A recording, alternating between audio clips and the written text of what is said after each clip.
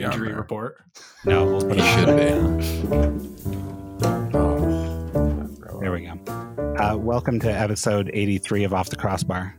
I want you all to know that so I recorded an episode of our little interview podcast, The Inside Look, with Lucas the other day. Yeah. And he ran the recording. So I got to experience firsthand what it's like when somebody hits record and you haven't noticed. Ooh, usually. And it's way more subtle than I thought it was. It like really on my is. screen, There's it's no a big indication. button. There's no indication at all. Yeah. I thought it would be like loud and in your face, but it was not. So it suddenly makes a lot of sense why I'm able to catch people out. Today was a legitimate one, and I'm not sure if it caught me saying I'm going to throw up, but that was in reference to looking at the injury list. It wasn't. I think we missed that part. Okay. What? Okay. Well, for a little look behind the curtain is that I said that mere moments before we started recording, and it wasn't due to any kind of actual sickness, just one of mind and of heart. Well, that makes one of us, or two of us, four of us technically. Yes. A little injury report preview. Trevor Brady, who you certainly would have heard by now if this was a normal episode, is questionable for this one. He was day to day. Questionable leading into it, but questionable meant he's sick, so he is out. Yeah. So Trevor, rest up. If you're not listening to this episode, how about this? I'll give you $5, Trevor, and now we'll know if you listened to the episode. Oh, I love that. But now who are we here with, though, Matt? I can't. I don't remember their names. Maybe they should introduce themselves. Oh, okay. One at a time. Why don't you go first? Oh. Me. All right. Well, I'll take it away then. So I'm Ethan Kershaw. Hello. Not an alcoholic, fortunately. It's good. But nice. Excited to be here.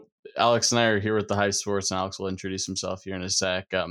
But yeah, excited to be here with Matt and Kyle, and like they mentioned, missing Trevor today. Unfortunately, he can't be here to join in the fun today. But excited for a podcast. Should be a good one. A little crossover. Before Alex jumps in, this is what we hinted about last episode. So if you're kind of in the dark, it's because you didn't finish the episode.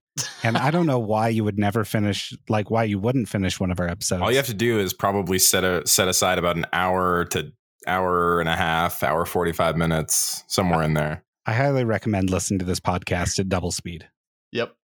Oh, but, and that's a perfect intro to me, who listens to this podcast at 1.7 speed. Do you really? Okay. I do. Wait, what do I sound like? That stresses me out. We need to, Matt, I think to accommodate for this, we should drop our pitch on all of our voices. And then when people speed it up, it'll sound normal. Well, so most of the apps people use these days don't actually change the pitch. Oh, well, that's lovely. But we should do it anyway, just to, so we sound really cool, I guess. I would love that. Alex, hello. How are you? I am Alex, and I'm doing great here representing the Hive Sports and RSL Sundays with Ethan. I know that I listen to this podcast at 1.7 speed, but that's better than Matt, who listens to our podcast at 0 speed. Apparently, we just learned before this episode started. So yeah, excited to be here. Excited to kind of get deeper into the fabric of the overcrowded RSL podcast ecosystem, I guess. Overcrowded? We simply do not have enough. Yeah. I was thinking about starting 8 more. Ethan and I just saw a space that seemed like it was served pretty well, and we decided, you know what? They need 2 more voices in that. So here we are. I mean, it is we literally okay, how many actual do we have a true beat reporter that reports on RSL at this point? Honestly? Not really. Yeah, the closest is probably Tom over at KSLSports.com. And I think Tom doesn't deserve a closest. I think he deserves it. Okay, Tom status. But there is that is true. We don't have. There's some relationship between the club and KSL, is what I was hinting at, and I don't know what that actually is. We don't have somebody from the Deseret News or the Salt Lake Tribune full time covering RSL anymore. Is that correct? That is correct. So this is why we need Behar even cover the team at all anymore? I don't think so. I don't believe so. He's available if there's something big, but I'm talking about it, and it's just the needs of the Tribune at the current time, and honestly, nothing on him. I was just curious. Yeah, so it's mainly Lake is not Tom. Exciting for newspapers right now, and I get it. So it's mainly Tom. I think it's only Tom, actually. Yeah. but yeah. And so there's plenty of room here, baby. Let's go. We got. You're right. That's a good point. Yeah, we need more of it, I guess. At least like you show up to the press conferences and like ask questions. It is kind of awkward when it's just like the two of us with Tom, and it just kind of goes back and forth. Yeah, you should make Trevor come with you.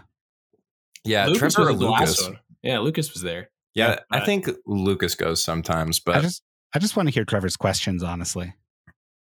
Trevor might get us all like de-credentialed, honestly. Yeah, I can't wait.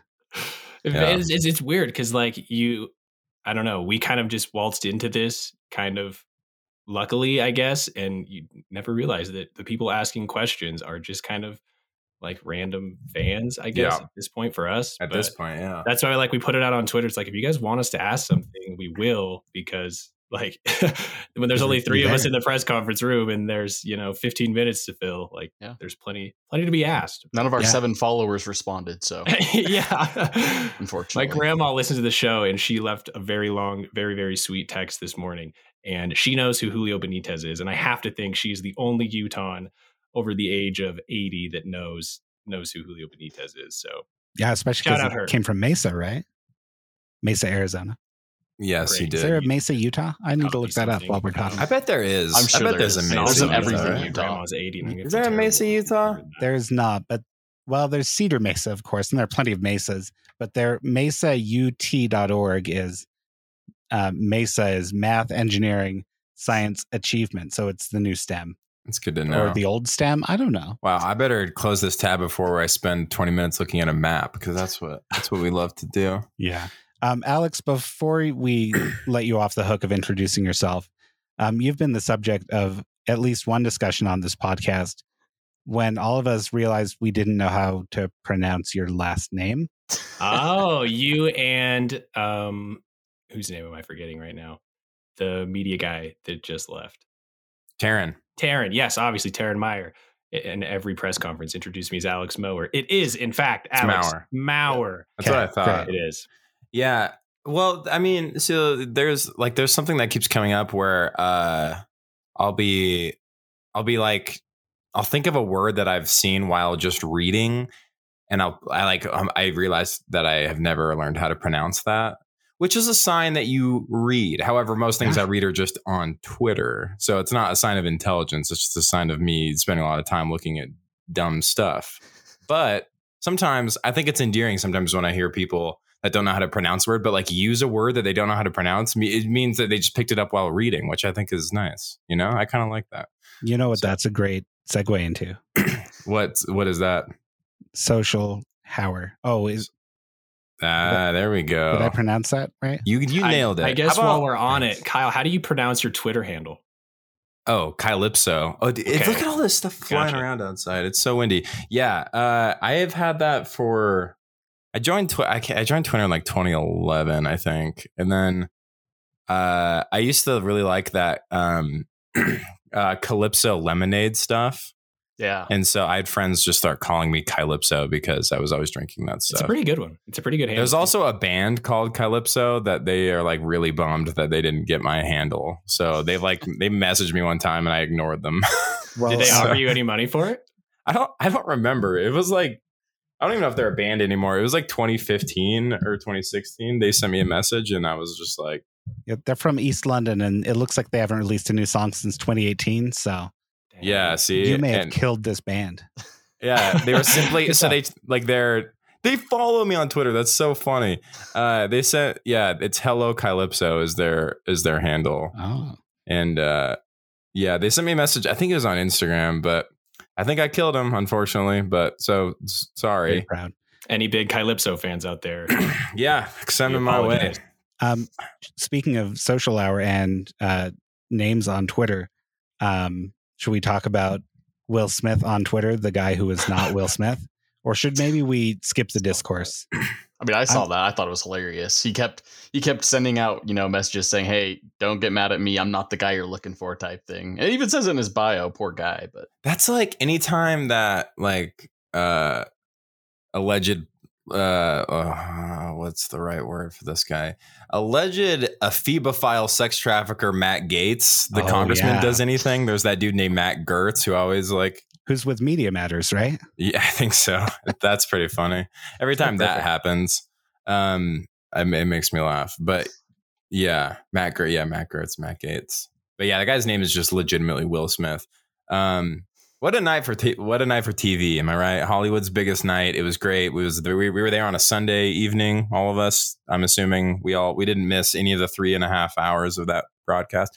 4 hours including commercials, I believe. Yeah, that sounds about right. I turned it on like minutes before the slap. I don't know. Did you really? Yeah, Jenny was reading like live coverage from the New York Times, and I thought like, well, why don't we just like put this on? We're not watching anything. Yeah. And then we saw it, and And was it censored on your TV?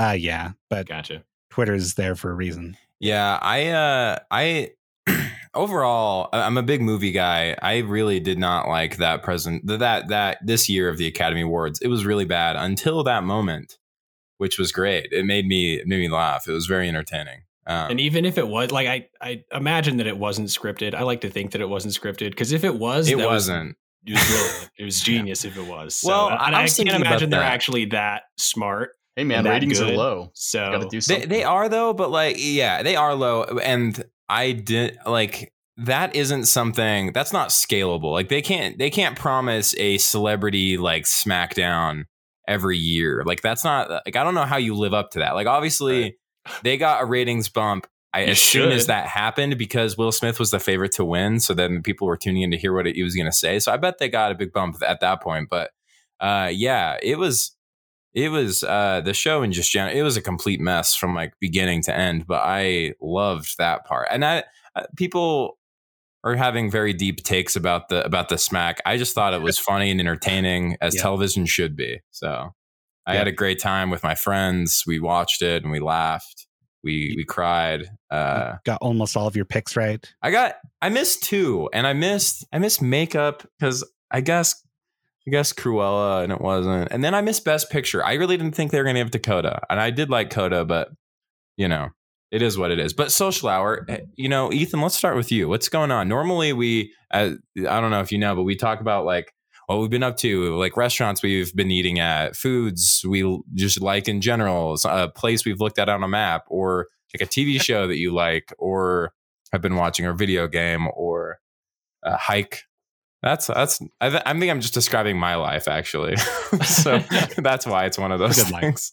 Dude, if you want to know what's going on in my life, I mean, I could ramble on to you forever, but like, It's literally pretty much everything in my life has changed within the last like 6 months. Really? Like, why? So I graduated from college. Congratulations. That'll do it. Thank you very much. Bachelor's degree in actuarial mathematics, which nobody knows what that is. It's like a sciencey, mathy degree, fun stuff. What are you going to do with that? Well, then that kind of leads into the second thing is I got my first big boy job, working insurance with a company called Aon. And so that was super cool. Nice. Wife and I now expecting our first kid. Whoa, that's really okay. A big jump. And then cool. We decided, well, you know what? We're expanding our family. We need more space. So went out and found a house. So we're building a house now in Syracuse, Utah, which is a bit of a jump from where I'm currently at in American Fork. And you're going 2 counties up. Yeah. So I mean, like that. You want to know what's going on in my life? There's a lot of stuff. That's a lot of stuff. That's cool though. But it's fine. That's good. I hear. Congrats on the kid. But what's a show you've been watching? Oh, I mean, the show I've been watching. I don't know if you guys have ever heard of it before. It's fairly famous, but Caillou? Grimm? No, not Caillou. Caillou is. Wait, what show did you say? Grimm. Wait, what is that? I do know that. Oh boy, here come the searches on the Google. Okay, that's right. Yeah, that's half our podcast. No, it's like a dark-ish fairy tale type TV series, I see what you're talking about. Yeah, I've heard of this. Yeah, there's like 7 seasons of it, and like I think I watched half of the first one time, and then I stopped. And then I came back and I'm watching it with my wife again. I'm like, how did this thing get 7 seasons? Like, how do you have enough time to kept going lengthen that thing out? So that's amazing. Yeah, that's what I'm currently watching right now, trying to get through that. But yeah, that's cool, man. Yeah, but seriously, congrats on all the big life changes. That is a lot. Thanks, dude. Yeah. I was gonna say that we need to actually have you in one of the post-game pressers, because I have to say I had a lot of fun watching the Seattle game sitting right next to you in the box. That was a good time. Really fun. Yeah, Ethan and I were the only ones we like stuck around outside during, because like everyone had kind of like either left or retreated into one of the indoor areas, but that night was just so good because it was just us and like DJ E Rockalypse were just hanging out. Well, he wasn't outside either, but he was helping me hang out outside. It was a blast because you couldn't hear the music in the press box lounge area, but you could outside, obviously. So I was having a great time. But yeah. Maybe I'll show up to one of those. I don't know. I need to have like I've got some thoughts about like how the questions and what I would ask, but I don't want to be too aggressive because I feel like I could easily do that. But anyway, yeah, that was a good time. That was a great game. You'll just have to ask Alex. He pissed off Albert Rusnak last year in a post-game presser a tad bit. Right. So that was kind of fun. Yeah, I don't know. I feel like I didn't deserve it, but I also was kind of glad to get it because it did kind of feel like a moment for me. That's like my RSL fandom, so I was kind of. That's pretty funny. Yeah, that happened with Mike Petke and Alex Vehar when he he's like first week here or something. Poor guy. It was hilarious. Yeah. Did he ask anything like out of bounds, or was it just? I mean, Alex Alex would be the first person to tell you that he didn't like really want to cover soccer and didn't know much about it. So like he just didn't. He wasn't particularly like keen on like what questions to ask, I think. And Did he ask if the Chicago Fire were going to the World Cup? It wasn't that bad. It wasn't that bad, but it was like a question where like if you've been around soccer for a long time, you know that was kind of like a weird question maybe or something like that. But it was like really uncalled for, like the response. Yeah. Like a lot of things Mike Petke did. Yeah. Yeah. Mike Petke and uncalled for responses. Yeah, Mike Petke. Yeah, I still haven't been over for Thanksgiving, so yeah. I mean, that's right. I mean, he did break his Twitter hiatus yet again, finally, to pay tribute to Taylor Hawkins, the late drummer of the Foo Fighters. So that was appreciated. But yeah, hope Mike's doing well. What he's doing, Alex. What's been going on with you?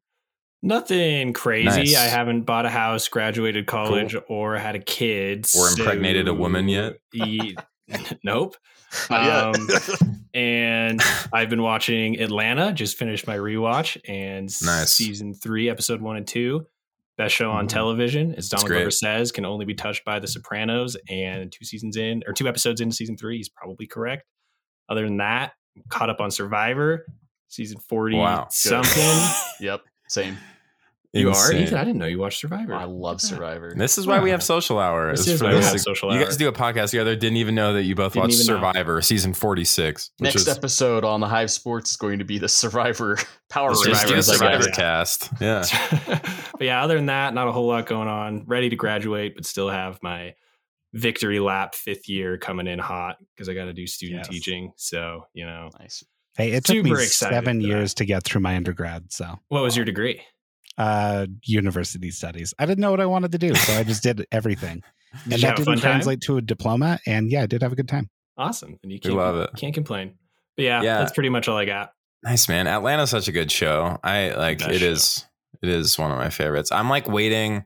I'm not someone who like needs to watch it as soon as it's on. Like I'm like willing to let it ride for a few weeks before I get caught up. But it's probably the only show that I'm like that. Actually, like, I get it. I'm like that with like HBO shows, but because there's just like conversation. Like all my friends, all my like close friends watch Euphoria, and they always wanted to talk about it. But like Atlanta's just for me, It's a little guilty pleasure. I love that show. I'm a big Zazie Beetz is like one of my favorite actresses, and like I love her so much. I think Donald Glover was about to come out of your mouth. Is that correct? Donald Glover, but Zazie Beetz. I do love Donald Glover, but like Zazie Beetz is what she's like. I don't really have celebrity crushes or like. For her, it's more. I have a similar one with. I guess who was my first celebrity crush? I don't know, but like. I've gotten to a point where I don't have like lustful celebrity crushes. I just think that like I would do whatever to protect Zazie Beetz. I think I said something similar about Zendaya as well. Would you like, slap Chris Rock in her honor? I would do that. I would go on national TV and slap Chris Rock probably. If I had the frame of Will Smith, I would probably do that. It would do wonders for podcast ratings. That's right. Yeah. Well, that is like, it is so fascinating because he's like one of the most famous people on earth, but that Will Smith did that. But Do you anyway, think it's worse than the Kanye moment? I know we said we weren't going to talk about it. But I mean, well, yeah, I think it's objectively worse, but it's also like, it was just weird because then he won Best Actor like right after, which was it was amazing. way funnier than the Kanye moment. Yeah, the Kanye one was like kind of, it was pretty sad, and I was like, oh man. But this one was really funny because like they couldn't kick him out because they were gonna give him the award, and like it was just so weird. And then he like cried through his whole speech, but like didn't apologize and kind of called Chris Rock the devil a little bit, but then also said it was so awesome. Just like great television. And it's hard to extrapolate any meaning from things like that. So I just loved it. I'm in for the entertainment. But yeah, Donald Glover and Zazie Beetz, love them both to death. I saw there's this movie called 9 Days with Zazie Beetz, and it's probably one of the most soulfully, existentially crushing movies I've ever seen, but it rules. So highly recommend. But yeah, so wait, Matt, you go first. All right. What's your update? My first update is that 9 Days is on my watch list. So I think we've talked about it on the pod I before. probably mentioned it when I saw it in theaters, actually. Probably, because we're now over 2 years on this podcast. That's right. Which is weird. And that would have been sometime last year when end of summer last year or something when I mentioned that. So I guess I don't have any watching updates. We're still watching through Columbo, which is still great. My mom loves that you're watching Columbo, by the way. She was telling me about that. She is. And other than that, we had a barbecue yesterday with Jenny's sister and brother-in-law. Awesome. And the weather was great yesterday, right? It was really good. And I made some pork rib and chicken and pulled pork. And, I don't know why I decided to make 3 things like that, but it's great to have the variety. Yeah. And it was good. And then Saturday I went out and purchased an old Olympus OM4 just kind of on a whim. We walked by a photo store and I was like, I don't know. Wait, which photo store was that? Essential Photo Supply on 9th South. Like what? 980 East. Oh, yeah. Yeah, it's a cute 9th little and 9th. store. Yeah, that's right. Yeah. So we were just, walking around the 9th and 9th area, and we walked by and I was like, oh, we should go in. And then I was like, well, no, I'm good. I don't need to buy anything. And Jenny said, like, well, let's just go in. It's fine. So we went in and I was looking through the cameras in the case, like, oh, cool. Like, I didn't realize they sold like old film cameras there. Yeah, a little bit, not much. Interesting. I walked over and I looked and I saw the Zuiko 55 millimeter f1.2. There we go. Sitting on the OM4. And it was the time. I'd like, it's probably too expensive. And Jenny said, well, let's ask. And so we asked, and it was a great price. And I mean, I would have paid that price just for the lens, which was the real thing I wanted there. It's a beautiful lens. Yeah, I forgot they have that. Like they opened like within the last couple of years, right? Okay. Like it's pretty, I think it's pretty new. It seems pretty new, but I'm not 100% there. That's cool. Great spot. That actually reminds me, I dropped off some film last week and I have not received it back, or I've not. Anyway, I got to figure out what's going on there. But nice. I love that. That's a great camera. So and I've got some film I need to develop too. So maybe I'll go drop it off with them. I guess that's my social hour update. Oh, I actually hinted at reading. I'm caught up on X-Men now and through up to Destiny of X, which starts I think this week, and I'm very excited. So next episode, I love that. I will maybe say something about it. I might forget. I don't know. I'm excited to maybe hear something about it. We started Severance, which is a good show. It's I've been curious about it. It's that Adam Scott one directed by Ben Stiller. It's like Ben Stiller doing like a depressing show. It's good. Do you want my little Star Trek connection to Adam Scott? Yeah. What is it? His first movie was Star Trek First Contact. He's like super baby faced. I will. Really? I'll post Adam a Scott's photo in Slack. hilarious. I love Adam Scott. He's hilarious. This obviously it's not a comedy. It's kind of like you could argue some parts are dark comedy, but anyway.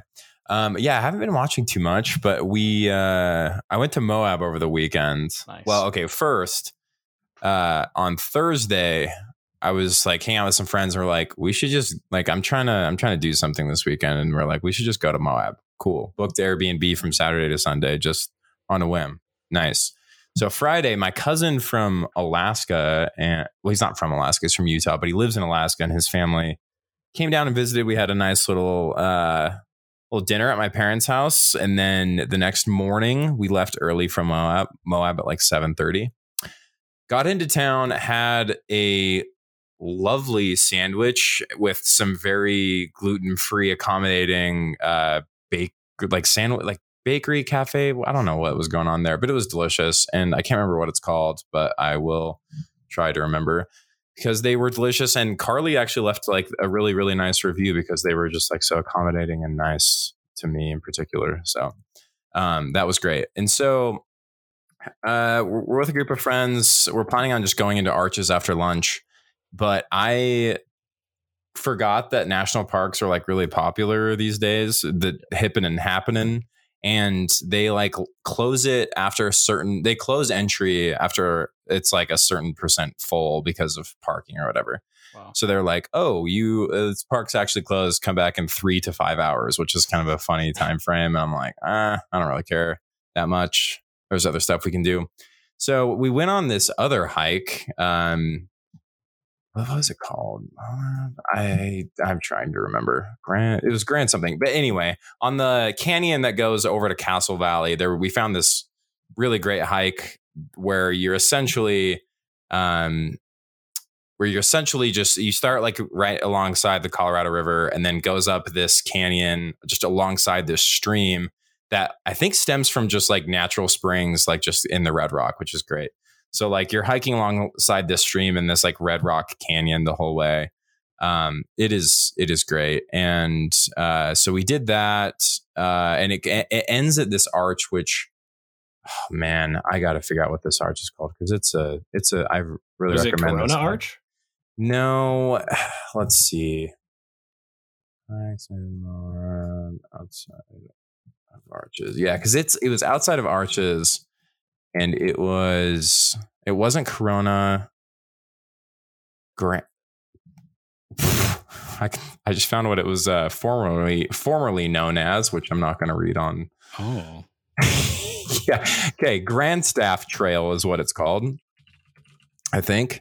Grandstaff. Yeah, if you go to Grandstaff Trail and then just do images, you can see like some of the, like the arch is really cool. It ends in this like canyon that's like just like above like this stream, and there's like the foliage was great. It was just it was lovely.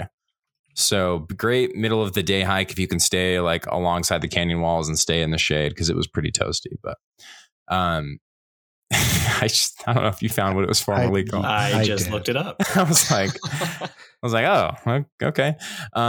problematic.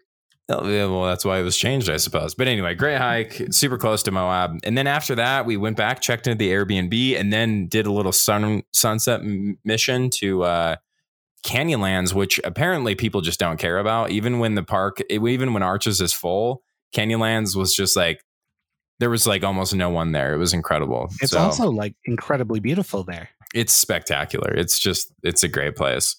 So watched just a delightful sunset and ate snacks with friends. And then as you're driving back, placed a Thai food order at one of the many really good Thai places in Moab, which is hilarious that they have like so many really good Thai. It's funny that they have a lot of Thai places.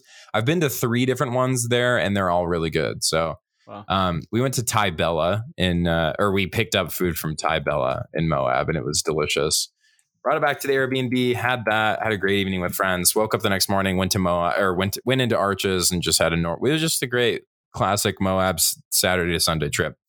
But on the way back, notably, I stopped in Helper, which is at one point on this podcast, Trevor was like down in price for like a week or something. Wasn't it like a week? He was out in like He was in Price. Yeah, right? and he was doing top secret government work or whatever. Yeah, he was working somewhere where he had to sign an NDA, and he was like down in Price for like a week. And I was like, yo, you should go to Helper, because I was reading stuff about they have just like an arts community, and they like started to like restore some of those old buildings in like on that historic Main Street. And Trevor evidently did not do that, because I tweeted it, because I went there and like I went to this little coffee shop. It was called, oh man, I can't remember anything. It's called Happiness Within. It was great.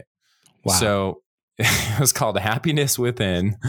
And it was lovely, and it's in this old historic building, and like, and that appears to be what they're doing in their project they've got going on, is like putting in like stuff in all these buildings, but like maintaining this like historic Main Street. And they've got like a bunch of like mining stuff. It's just, it's great. I like what they've got going on down there. And apparently like on between May and September, they do like twice monthly, like little like street festivals down there. So, yeah, it was the other thing that like I can't attest to people down there. Maybe they don't like. Maybe, I don't know. I can't attest to many people down there, because there was like no one. It was a Sunday afternoon, and there was like no one down there. I was just having a good time taking pictures of all the old buildings, walking around. They have like restored, like they have like a old fashioned soda fountain thing, and like this little booth. They have like all these like historic hotels that they're like renovating, and it's honestly it's great. Big Good fan. for Helper, Utah. Yeah, never. I don't know anything about Price. I don't ever stop. I never even stop in that area. Like I don't ever have to get gas between Salt Lake and Moab. Like, and anytime we actually stop anywhere, it's like near Green River generally. Which like there's some weird stuff going on in Green River. I drove through there, and there's like, it's. They do have great watermelons, but do they? yes. Yeah. Okay. Like a huge amount of melon stands there. Like I was surprised. And I was going to say, like, it appeared to have been popular at some point, like mid-century, because they have all these like mid-century style motels and hotels down there that are like just completely abandoned, but still are like that same like 50s, 60s architectural style, which is like kind of amazing if you just drive through that main drag in Green River. I was just wanted to picture it. I can't imagine that place being like a spot to go to, but anyway, Helper, only 90 minutes from Salt Lake. So maybe I was thinking about driving down for one of those street festivals sometime this summer and seeing how it goes and what it's like. But yeah, lessons learned. Some national parks are really popular, I guess, and you can't just like stroll into them like you used to be able to. Like just within like the last like 5 years, that changed drastically. It's very depressing. Which is kind of, it sucks. And I think during peak season, which I think is April, September for both for Arches and other, like Zion, I think is the main one. You have to do like time reservations, I believe. Wow. In order to get in. I mean, I grew up in Southern Utah, and I mean, I was in Hurricane, and Zion was literally a 15, 20-minute drive. Yeah. Unless you got stuck behind like a slow truck. Yeah. And then maybe it was 25 minutes. It's fascinating. We would go up, 10 times, 15 times in the summer. Yeah. And now, it's just not the thing. You have to like plan ahead. And I'm not like, if I'm doing like Utah stuff, well, just in general, I don't do a lot of planning, and it's like hard for my brain to even work that way since like COVID. Like it's just hard to think more than like a few weeks ahead right now. Yeah. It has been. So like that wasn't something like anyway. So overall, great trip. I took a lot of great photos, had a dang good time. And I haven't like been to Moab in a long time. And I forgot how like Canyonland's exceptional. Like Arches is cool, obviously, but underrated Canyonlands, because apparently, and I'm just saying underrated just by the fact that there was no one there, and then Arches was literally closed because of how many people were there. So they got to see the one arch in Utah. That is true. And also, like, speaking of arches, like Delicate Arch, very sick. There were some really cool arches, but some of those just like insane, like cathedral, like walls on, like when you go into Arches, like I think those are just as cool as the arches, if you ask me. Those are really, it's a pretty stunning. But hey, man, good times. Moab, cool. Still turns out, even on definitely. Yeah. It's like for me, I went to Moab a little while ago, and I have to say it was like probably one of the best experiences I've like ever had in Utah. Oh But yeah. we did like some really interesting things. Like we went to this hotel where I don't know if you've seen it at any point while you were there. They have like this massive like water park type pool thing outside, and then the shower in my hotel room had like 3 shower heads. So I had a water park outside and a water park inside. It was amazing. And then my wife and I, ever since we like went to that hotel, we're like, when we get a house, we're making sure we just deck out our shower with shower heads. So we've done that with the one that we're building, and we're planning on just like adding some more on because it was amazing. That rules. Was it the Spring Hill Suites? That sounds right. That sounds right. As you're driving in, you can like see like they've got like rock formations built around like their swimming pools and everything. It looks really cool. Yeah. Yep. And then first ever time I went skydiving too in Moab. It's an amazing experience. So recommend. I watched a video recently of a guy getting knocked out while skydiving. I saw that in the air. Then his friend, it was terrifying. His friend like flew over and pulled his parachute for him and then flew away. It was crazy. Glad he didn't die. So yeah, well, speaking of dying, an instructor actually at the same place I was at the very next day after I had already skydived, tried to do something crazy and died. It was crazy. No way. One of the instructors. One of the instructors. Man. He was just going solo, just trying to do some crazy like trick or something. It didn't work out, and he pulled out his chute late and hit the ground and died. It was crazy. Did he do the trick or? I don't think so. Absolutely not ideal. I mean, if you're going to do that, you should at least hit the trick. Yes. You'd really think so. Wow, brutal. Yeah. Yeah. Wow. Okay. No, I'm not sure if I'm ever going to go skydiving, to be honest. But anyway, it's okay. It's like you think it might be dangerous, but like it was exhilarating. I'm sure heard of a couple people go skydiving, and one of them didn't make it, according to your story. So it is. From my personal experience, it sounds fairly dangerous. It's 50-50 at this point. Yeah, I mean, it's probably one of those things that's like, it's like less dangerous than driving a car. But at the same time, I'm like,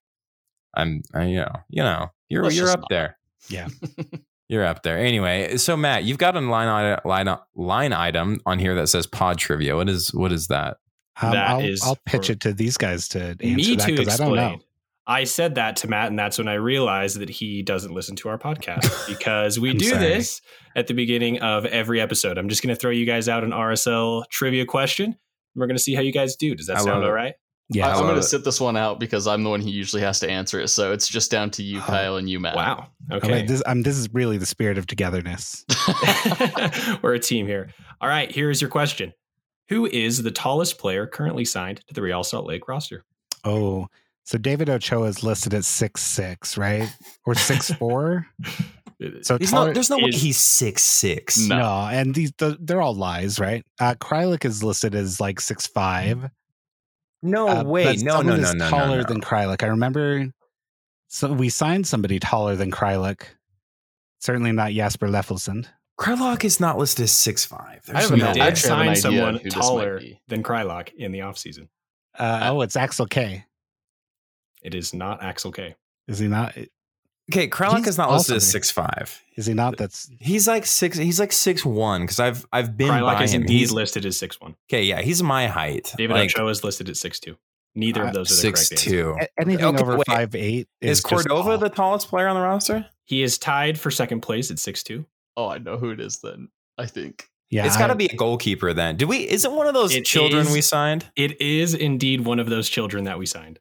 And it's not Axel. Oh, we signed Beaver Boy. It is indeed Beaver Boy. Gavin Beaver's listed as 6'4". 17-year-old is the tallest player on the RSL roster.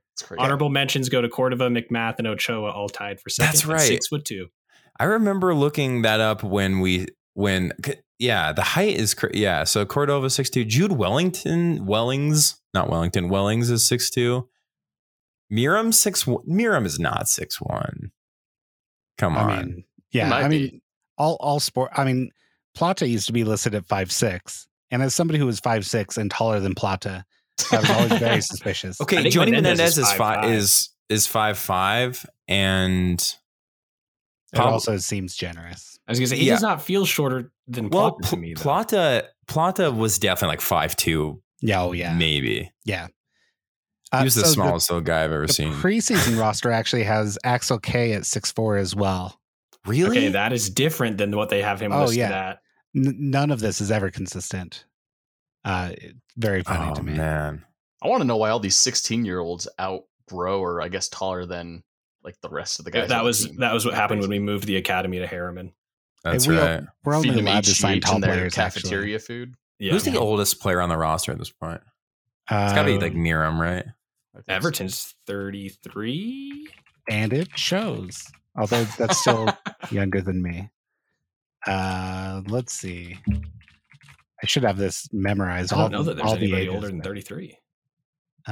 Why does that not show the ages? That's Yeah. Everton, Miram, and Marcelo Silva are all 33.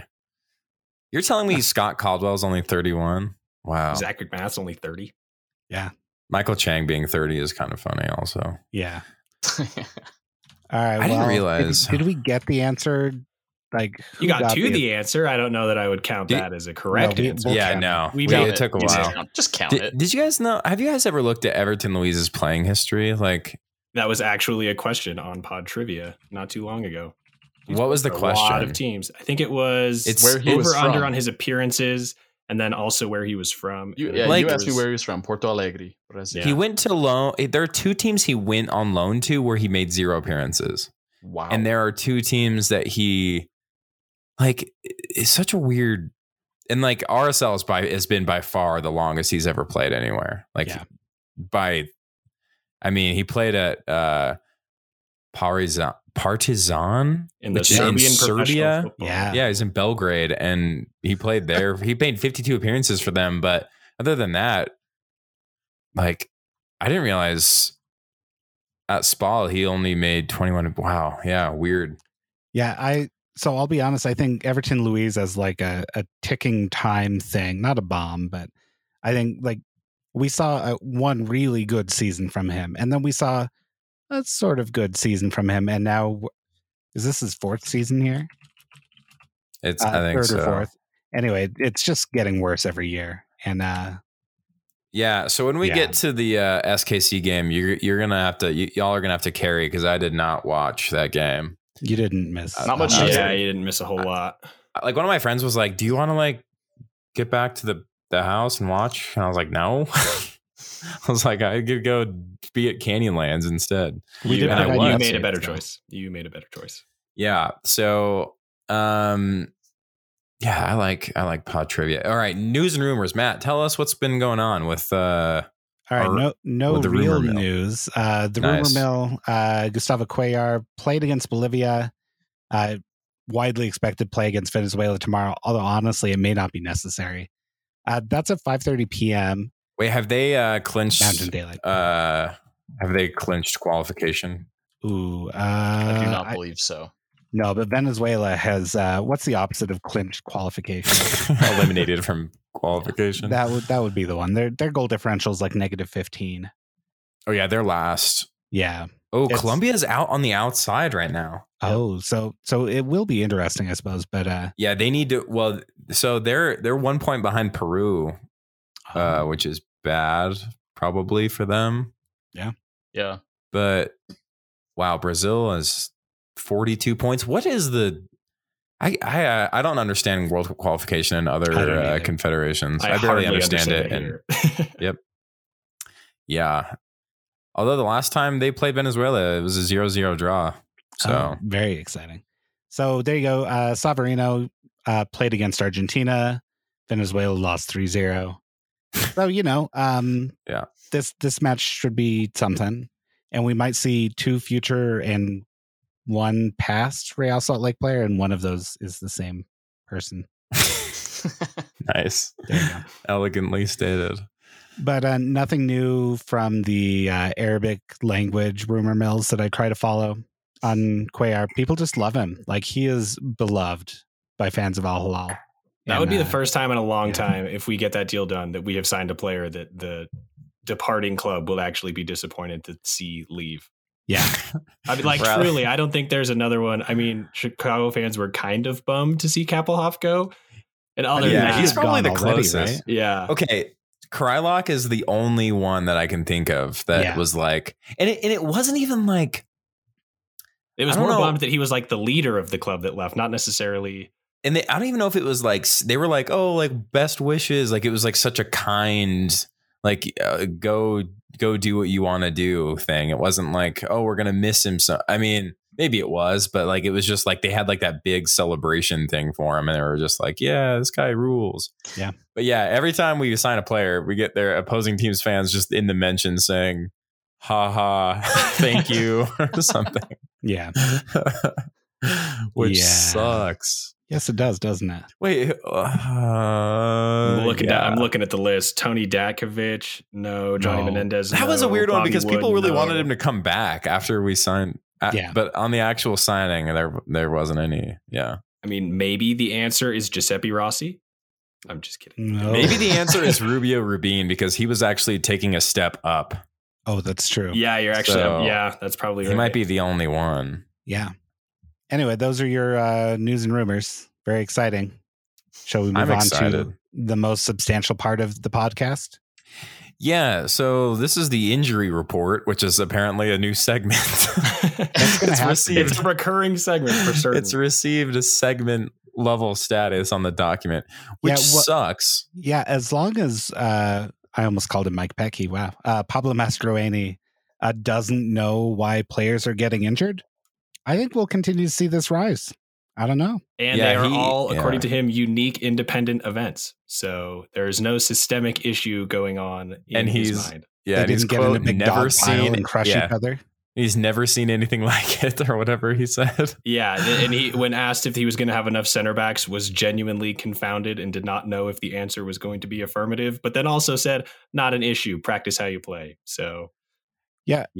So should we start with the first one on the list is Trevor Brady, who was questionable, but I think we all knew he flew with the team, but he didn't dress. That's right. Oh, man.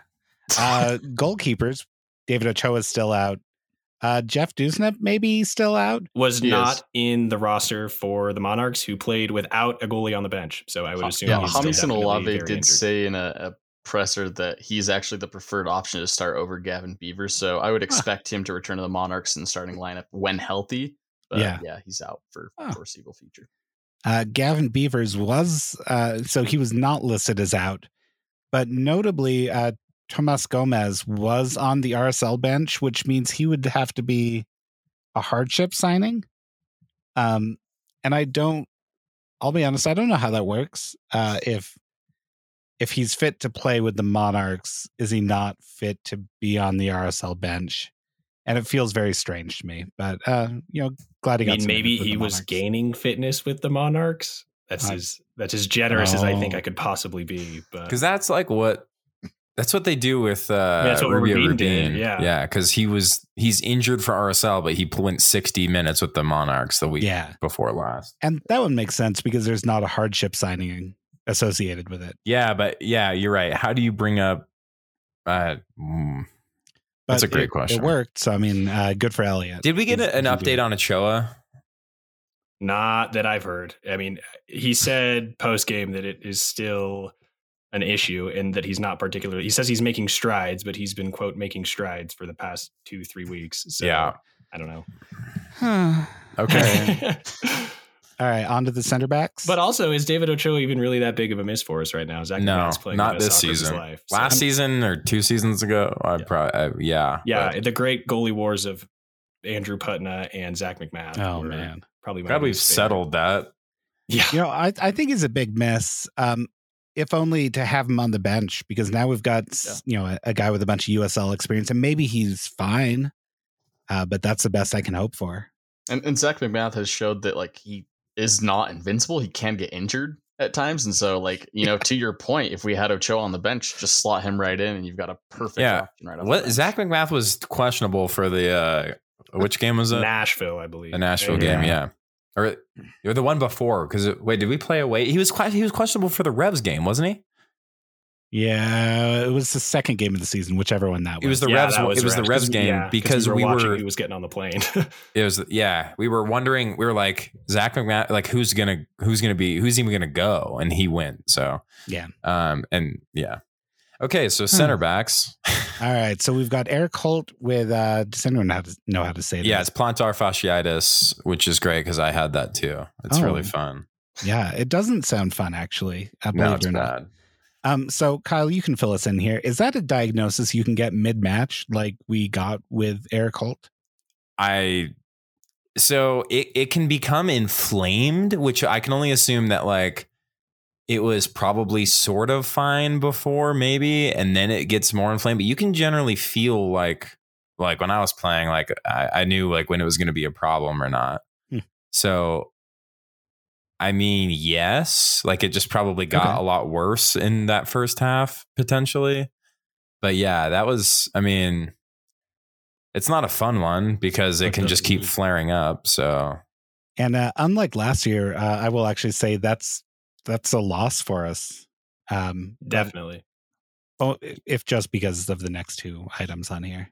It's weird though, because like when I had it, it would be like I would like wake up and I could like feel that I had it. But I don't know. I can't remember how. Like generally you just have like a certain type of like shoe insert or something and it like makes it a lot better. So hopefully it's not a problem, but I don't know, man. Some people get surgery if he was for back it. anytime soon. I mean, some people get surgery for it, but I mean, I don't know. Well, I trust the experts, I guess. Yeah, I feel like I've heard it's like or projected at least to be somewhat of a longer term injury instead of just that's kind of so weird.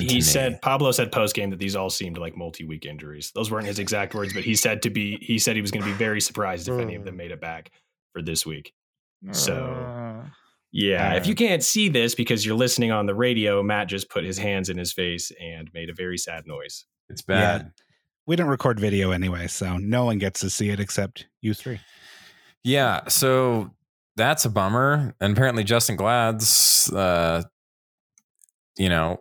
and cheese. Yeah, that's what's listed. That's what I'm assuming is hamstring. Yeah, I'm still thinking about the ham and cheese pocket I got in San Francisco that was gluten-free. So man, back before, like when I was eating food that just like damaged my body like immensely and like made me extremely ill and like almost killed me, sort of. There's this bakery that's it's just a little bit north of Half Moon Bay. It's South Granada, California. It's like on the coast as you're going from like San Francisco down to Half Moon Bay. And I think it's like between those two places. Not looking at a map, interestingly, because I normally always have a map pulled up in case of situations like this. But there was this restaurant that I went to, or like this bakery, restaurant, cafe, whatever. They would open like 4:30 in the morning. And I used to do a lot of like through the night drives. And at one time I was going to Big Sur and I was passing through that spot at like 5 in the morning and they were open. And I got like a ham and cheese croissant there and it was like the best. I like dream about it still. Like as when I die and like the DMT is like releasing from my brain, I'm just going to like be picturing and thinking about that ham and cheese croissant. So, hey man, I get it. If that's just like bleeding through your thoughts onto this document that we're all having to read together, then yeah, I understand. Yeah. So Justin Glad is out. Yeah. Sorry. I'm so hungry now, guys. Yeah. Well, that's why I eat right before we do this. Justin Glad, that's another multi-week one. And then this one was like the most upsetting one to me personally, I guess. Koppelhoff was in the starting lineup for the game. And I was trying to like kind of follow like what was going on. I saw the starting lineup and I saw like the tweet as I was on my way to Candylands. And then like at some point I saw their corrected lineup get tweeted, which was Koppelhoff being subbed out of the starting lineup before the game started. For who took his place? Jasper Leffelsund. But the special ingredient. Not a left wing center back. Which was good. Okay, but that was originally the plan. Yeah. Okay. So he hurts his calf, which that's a concern, especially with what Alex said about this being like a multi-week thing potentially, or at least more than one. Yeah. So Lofelsund takes his place. What did we end up lining up as then? Would you guys describe as like a 4-2-3-1? Yeah, a little empty bucket, something like that. Okay. Lovelson was pretty clearly on the wing. So was he playing like left back or left mid? Who was left right back? wing. He was playing left back right was wing? Taters, right back was Brody, and then, right. Yeah, Lovelson was on right wing. So Tate Schmidt and Brody were actually playing fullback this time. Yes, okay. that is correct. More or less. Sort of. And they did well, but we'll get to that. All right, cool. So he's gone. Zach Farnsworth is still injured also. Yeah. I don't think he's going to recover. I don't think he's going to play a game for RSL. We signed him in June 17th, 2021. We are nearing, the 1 year mark. He was injured when we got him, as the doc says. And yes, it's such a bummer too, because he should have been Haziel Orozco this year. And just not an opportunity for it. I kept hearing he was ahead of where Carlos Salcedo was, but now we get to hear that about another player. And then our other center back. We have to have Trey on, or else he's going to get so mad that you keep making comments like that. That's true. Our other center back that's not actually a center back, Aaron Herrera. And I forgot what his issue is, but... Okay, so what was the first issue he had? I thought it was a hamstring tweak, and then we were told it was a different hamstring. Was he quad? Sounds right. Oh, quad sounds. So much confidence, but now I think it was quad. Some leg thing. Something with one of his two legs. And then the other issue was a different issue on one of the two legs, maybe a different leg. Yeah. Because it was, oh man. Because you would you tweeted about Aaron Herrera aggravating his injury, and Speno said different injury. But Speno also said, I am 99.9% sure he had said the word re-aggravated on air on ESPN 700. So I don't know. They said that. So when he came in for Justin Glad against Nashville, after that, didn't they say that he had re-aggravated what it was? That's what I thought was the re-aggravation. Maybe this is something different. Anyway, in any case, that's bad. So indeed.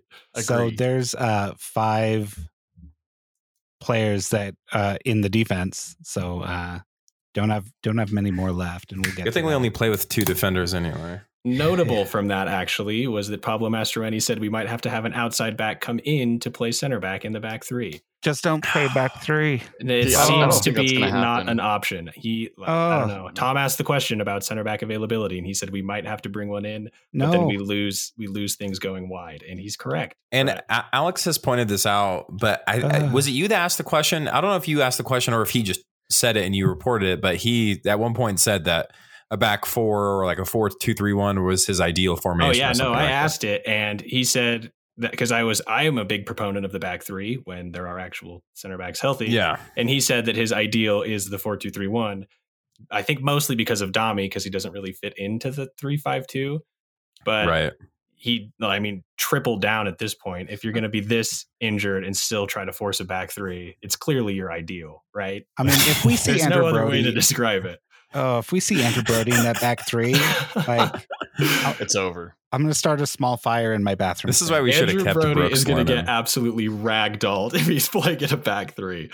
I love him, but he is a very small, very lanky guy, and I just don't know how he would. It's going to be Tate Schmidt. Himself. They're going to bring Tate Schmidt into it to be the left center back. Oh man, I can feel it. You're right. Yeah, I actually kind of like it. I don't hate it. I hate it. It's definitely fun. Because that's how that's exactly how we're going to end up doing what we did against like San Jose last year. Like I'm just like in my brain can just feel and just exactly how things went down when we were doing that type of thing. I like the 3. I like how we've been playing the 3-4-3 or whatever. Yeah. That's nice. But I think it only works because there are 3 actual center backs. Right. I don't know if we can. Yeah. I don't want to go back to the pain that was caused last year. I can't do it. Matt, yeah. I can't do it. I can't do it either. We're just gonna have to do an hour social hour and the podcast after an hour instead of it's like we can't. I can't watch that again. Also, I did look it up. It's a right quad for Aaron Herrera. So yeah. All right. We were on all right, cool. All right, midfielders. Nick Beasler is out. Who can also play center back. Does he? He did at one point. Yeah, I mean, I'd trust him at center back before fullback. I would I'd trust him rather as Nick center back Beasler play center back than Teichman because I might rather Taters. I'd rather have Nick Beasler play center back than like defensive midfielder, honestly, at this point. Huh. I don't know. Yeah. None of these sound fun to me. Nick Beasler, maybe there's a chance that he plays with a face mask, but like, I Is don't. his face injured? Is that what's going on? Broken nose, yeah. But we're on like month 5 of a recovery from a broken nose. That there's got to be something up there, right? I mean, there maybe has he got to be surgery and it had to like set. I don't know. I've never broken my face. I haven't either, but Chris Schuler broke his face once pretty badly, and then he was back very quickly. Sonny broke his face too, and he wasn't out all that long either. He had the mask as well. Yeah, and then he became terrible. Which was a bummer because he was the best. I loved Sonny. I loved him and his clothing choices. Yeah, it was amazing. All right, so final. Oh, do you? No. This one made me upset. Yeah, Bobby Wood. Kyle, why did it make you upset? Because now I mean I can just say this because Taryn no longer works for RSL, but so Bobby Wood's out with hamstring tightness. I wonder. Okay, and I'm not gonna put Taryn on blast, but so last fall at the end, I guess it was like toward the end of last summer, right? It was before the Colorado game. There was some game where we were playing. Where we were expecting Bobby Wood to be in the starting lineup, and he was not.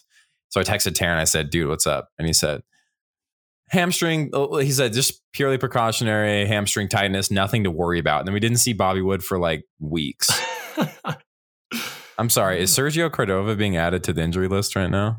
Yes, that's me. Did you? I guess you didn't watch the game. I just remembered. His leg was falling off, I guess. No. Okay, so Taryn told me back then, hamstring tightness, precautionary, nothing to worry about. I saw similar words being used to describe this Bobby Wood precautionary thing. I'm going to assume that it is something to worry about, and I will be pleasantly surprised if it is not. So what happened to Sergio Cordova in this game? I'm just getting my dates mixed up. I remembered it was the end of the Nashville game. Yep, the Nashville game. Okay, good. Where he was just limping around, but he's back. He didn't really do anything this last game, though, in Kansas City, to be honest. He kind of disappeared. If there was to add, I wondered if Scott Caldwell was going to get a shout here because he did. Like, it was interesting that he came off. And he did receive like a couple pretty nasty tackles. So I am worried that he's injured, but we haven't gotten any news on that. Yeah. Trevor mentioned something like that he had assumed Scott Caldwell was injured. Didn't that happen? There was no reason to take him off if he wasn't injured is how I read the situation. He had 2 hard tackles in the first half. Especially since he's played every minute. Yeah. He's come off maybe a couple times, but he's like one of our later subs if he has been subbed off. Yeah, so I would not be stunned to see him pop up on the injury report. Ugh. I would be devastated to see him pop up on the injury report.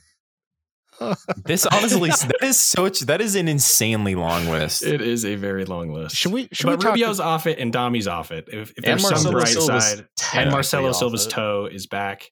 So I don't know if there's any bright side, it's that. Yeah. So we saw returns for this is the rundown, but I do know that we saw. This game that I did not watch, Rubio Rubin returned. Damir Krylak made a sub.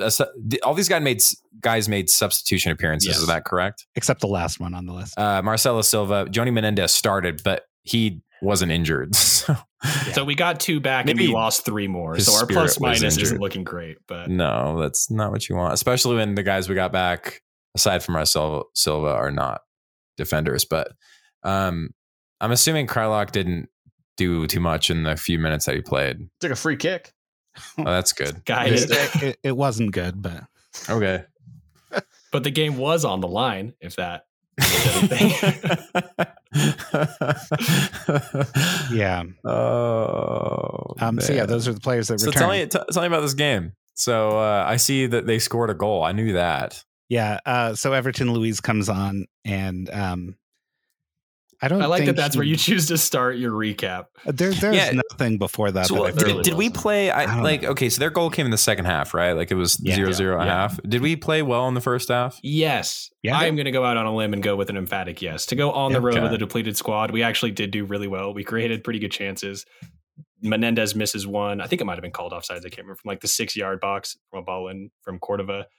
Menendez, he had a ton of shots in this game. He just didn't seem to put any on target, but he himself... He finished one. He was just called offsides. Yeah, he was, unfortunately. But that sucks. Yeah, so I would say we actually did look pretty solid through 45, especially considering we had 2 pregame injuries, if we're counting Bobby Wood as one of those.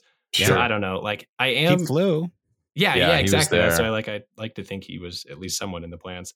But I thought we actually played pretty well, all things considered. Unfortunately, the schedule doesn't get any easier and we don't get a whole lot healthier. Yeah. So after this last home game we had against Nashville, 4 of the next 5, including this one against Kansas City, were on the road. Is that correct? Like, our next home game is Galaxy.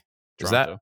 Oh, Toronto. And then we have Galaxy at like the end of April. So we've got 2 home games in the next month, I think. Yeah, sounds right. Ugh. Yeah, that's correct.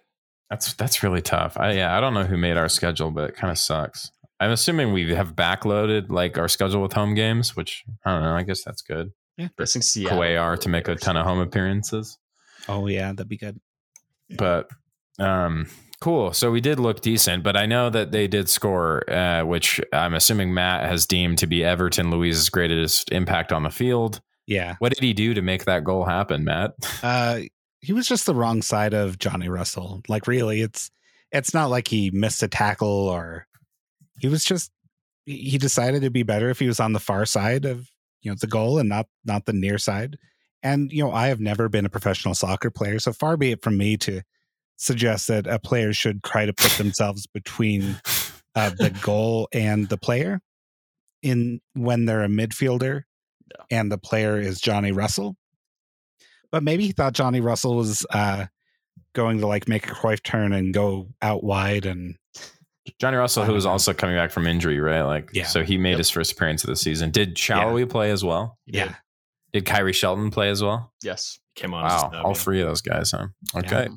The worst part for me of the Everton thing is that he did the exact same thing like 5 minutes earlier.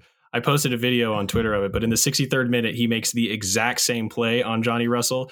And Jaziel Orozco gets over to force it wide, but he does get it like a very clean shot off. And it's like, it is truly the exact same play that he gets absolutely burned on. And then he does the same thing for the goal.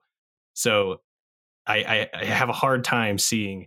How any of that I just watched the video. Yeah. Oh, that's loud. What he does in that is pretty much the exact same thing he does to concede the goal. It's very, very bad. Yeah. Like, look at the angle he takes. He comes to put back pressure on a guy cutting inside to the 12. Or for my Jazz heads out there, he just tried to defend Johnny Russell the same way Quinn Snyder was scheming to guard James Harden in that one playoff series where Ricky Rubio was guarding him from behind. Yeah, that's what he did, and it was really, really bad. Step back 3. Oh my goodness! And that's what makes me think Scott Caldwell is probably not 100% healthy, because Scott Caldwell does not make that play twice. No, so Everton subbed in for Scott Caldwell. Is that right? Yes, and looked very old. Yeah, so there has to be something there, right? Because it reminded me of Jamison Olave when he was like half broken and injured when he re-signed with RSL, and he didn't have the recovery speed. Like, he eventually adapted into a better player, but at the start he was bad. Oh, this was an 81st minute goal too. Wow. Yeah. Wait, what? No. So I guess I jumped to the last 9 minutes for my recap. Sorry. And those are the most influential 9 minutes. That wasn't good from anyone on our defense. Yeah, there's some other guys that definitely could have stopped. Is that Yoni Menendez that kind of just also let him go? And you're not going to hear it with Brian Dunseth's commentary, which is unfortunate because he absolutely lit into Everton for it. It was one of like, it seemed like an all timer for me. That is not a defensive midfielder move. And that is like at some point, like with Joni Menendez there, it's like, okay, like that's probably just what's going to happen. Yeah. You expect that from a talented attacking player. And then it's just like Tate Schmidt kind of just makes like a half play that deflects it right back to Johnny. It was a nice one too, between Johnny Russell and Tate Schmidt. I'm not going to lie, but was that Tate Schmidt? 21's Taters, yeah. Yeah, that was Schmidt. Played him into space too. I mean, you love to see it. I mean, kind of looks like that aside from like just being really clinical, just like that Jack Wilshere Arsenal goal where it's just kind of ping ponging back and forth, except it's with your left center back midfielder wing. Wow. That's really unfortunate. That's that's the game in a nutshell. One good thing that I think came out of this is we did see Jaziel Orozco. Yeah, he looked awesome. Yeah. He didn't have to do a whole ton, but he definitely looked like a starting caliber center back if I'm willing to go that far, and you guys are willing to accept that. It seemed like he was very, very much ready for the moment. But yeah, he was definitely at least at Eric Holt's skill level. Yeah. Eric Holt's 2022 skill level. I see you smiling over there, but he's been good this year. Yeah, Jaziel Orozco's look good. I think he starts, honestly, next game. I don't know who else does. We're in need of players at this point that, like, I think Orozco, and I mean, they just throw some tape and some dirt on Marcelo Silva's toe and call it good. And he's back in the starting lineup with Orozco, and we don't have any other depth. So, like, those guys might need to go 90 minutes, unfortunately. But, like, it's where we've come down to at this point. Yeah, I mean, you expect it from center backs, but I think we have a problem because let me just pull up the numbers here. I'm trying to remember the most games Marcelo Silva has played in a season. Are you really about to jinx one of our two only center backs remaining on the roster? I have jinxed every other one so far. So yeah, I'm going to do it. Didn't you jinx this last game as well, Matt? Well, yeah, sorry. Yeah, you should be more sorry. No, I'm not though. I am an unrepentant jinxer. So the most games he's played in one season is 20, and that was last year. Interesting. That was notably game a season. You say, yeah, interesting. More than half, and only. So he in 2020 he probably played a greater ratio of games to games available, just because of the weirdness of that season. And it looks like he's played at least since signing 2017, not counting, of course, because he signed mid-season. He's played at least half the games available. So I think that seems pretty good for a center back, honestly. Yeah, for your starting caliber center back. But not when he's only one of two left. That does not look as good. Yeah, it didn't look good in the first place. So, yeah. Oh, that's really tough. Anyway, Orozco's good. So Orozco's good, and Marcelo Silva's been good. I mean, not just available; he has been very good. And I think there's something to be said for giving him the captain's armband because he, as Pablo says, he does kind of take it up a notch. Yeah. So that's what you need, I guess. Yeah, I mean, I like Silva when he's playing and not giving up penalties. So, yeah. You mind if I throw one more thing on this game real quick? Please do.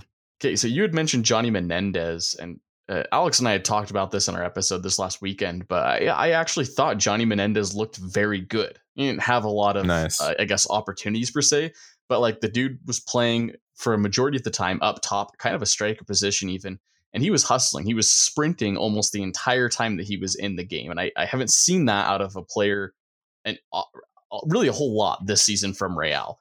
And so the fact that he was sprinting the entire game, he had a really nice shot, like we talked about, was called offsides, but it was really, really good placement.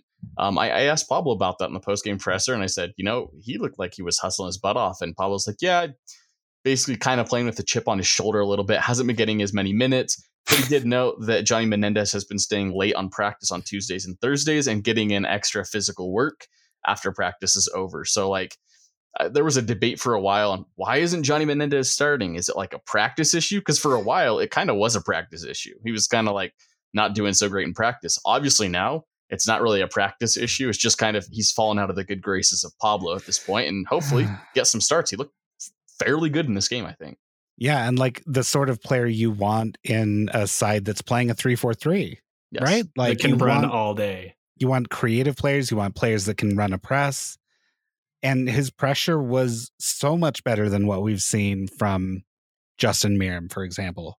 Yep. Who, like, Justin Meram can be magical, but he is kind of bad at pressing. Justin Meram is going to play 90 minutes for Iraq tomorrow. He's going to come home on a midweek flight, and he's going to start over Johnny Menendez at the weekend, and you know it. It's just going to happen. Man. It's just going to happen. Sounds right. It doesn't matter what Johnny does at this point. It's just so confusing. Like, if it's not practice, then it's something else. Yeah. I don't know.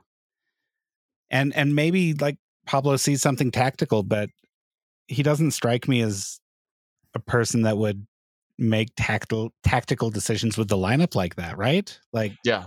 And one thing I've always wondered is when we get guys in here that are, quote unquote, don't do enough defensively, is looking at like the comparable players in their positions. Like, does Michael Chang and Justin Merrim really give you that much more defensively that you can justify leaving off extra creativity on the bench? Like, it just doesn't make sense to me that, I don't know, that maybe it's a mentality thing that they value that defensive work so highly. But for me, I don't know. I haven't seen that. And since so much of this club is run based on the eye test, I also like, I mean, and I like Michael Chang and I like Justin Merrim, and they do bring certain things. But one thing that the 3-4-3 has afforded us is that there's less pressure on needing defensive work rate from those like those like forward wing players. Yeah, because you're actually playing with wing backs. Yeah, because we actually have Tate Schmidt and I almost said Adrian Brody. I mean, he could play center back for us, right? Yeah. He's played so many great roles. He's played a lot of great roles. I love Adrian Brody, and his character in Succession was really good. Yeah. But my favorite is the Darjeeling Limited. I think he's so great in that movie. But anyway, yeah, bro, we actually have those two like players as like wing back midfielder players. So there's less pressure on needing, like, we don't need Joni Menendez dropping into like a right back or left back spot like we did last year because of what we were doing. Like, because we don't have Damir Kreilach playing, we are now playing with like without that 10, but that's giving us two attacking wing forward players that ostensibly should be players like Joni Menendez, because you do need some creativity on the field. So if Justin Merrim travels to the other side of the world and back and still starts over him next week, I'm gonna be delightfully angry. We don't know yet if Joni Menendez is injured, so that is true. Maybe that was too dark. I don't know. I mean, how practices have been going, and at this rate, I wouldn't rule it out. And apparently there's teammates putting challenges in that might injure players, so who knows? Yeah, so let's end this talk about the game, and let's just talk about this injury crisis we're in. Yeah. And you were both in the press conference, right? So you were there firsthand to talk to Pablo about it over Zoom, right? Mm-hmm. Ooh, this one was Zoom, yeah. The first in-person one was against what was the Nashville game? Yeah. Where he kind of got into it there too. So walk us through what Pablo said and kind of what you asked. I mean, my question didn't get asked because there wasn't enough time. No, I'm just kidding. But for the most part, he doesn't seem concerned. It doesn't seem to be an issue. It was in the game against Nashville. He was talking about Cordova needing to run until his leg fell off. And if he does, we've got someone for him next week. And then this week, it was kind of more of the same. Even when he talked about not having enough center backs, the discourse was next man up, not an issue, not an excuse, which, I mean, makes sense. I mean, those are the cards you've been dealt. But yeah, in my opinion, you're kind of dealing them yourself when you're making these comments about practice being so intense and you have to practice how you want to play. Like, you're putting more miles on the tread, I guess. So that's what I can't get over is like, I don't know if these injuries are a result of the way we're practicing or the way our players are being conditioned, or a result of not paying attention to biometrics or bad luck. I think it's important. They very well could be. And if that is the case, like, that's fine. What you should not be doing is going on the radio talking about things that could be directly correlated to like what we're saying. So whether they are or they aren't, I honestly don't know. And I don't know how to measure that, quite honestly, unless like we get a whistleblower from the inside who tells us all about the horrific practices. Like, it's not going to happen. So I don't know how to accurately measure that, but it is weird to go on multiple like media outlets, like whether that's through like a post-game presser and then just like a midweek radio show, and just be talking about your philosophy that seems to be like could easily be attributed to like the injuries that we're seeing. Yeah. And I don't know if they are or not, and I can't make that determination, like I said, but it's like, just don't do that.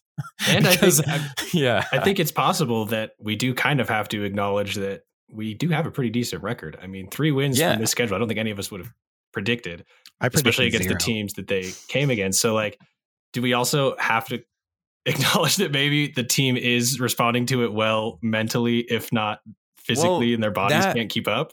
That brings me to like another annoying thing that I wasn't really on board with the Pablo hire last year, and I wasn't stoked about how we ended the season. And I thought that was shambolic. And I think that if we didn't make the playoffs, he honestly might not be the coach. Like, it would have been a much harder sell, both to new ownership and to fans, I think, because that was a meteoric collapse into the playoffs last year. Collapsing into the playoffs is really funny. But one thing that Matt and I were like laughing about the other day is that Pablo has both. He just says things sometimes like that seem to be just like repeated, like just like coach idioms, like saying that the season is a marathon, not a sprint, but then seems to describe a lot of sprinting like behavior from both his like what he expects out of his players and the training practices. Like, yeah, the season is not it is a marathon, not a sprint, but that's why like you're supposed to run until your legs break, supposedly. Like, that's just like, what does that mean? Like, I don't know what to honestly take from a lot of the stuff that he says. Like, I like when he says his preferred ideal formation is a 4-back system, but like literally we're bending over backwards and doing whatever we can to make sure that we're playing in a 3-back, even if that means playing taters at center back. Like, I don't know how to read anything. Scorer, by the way.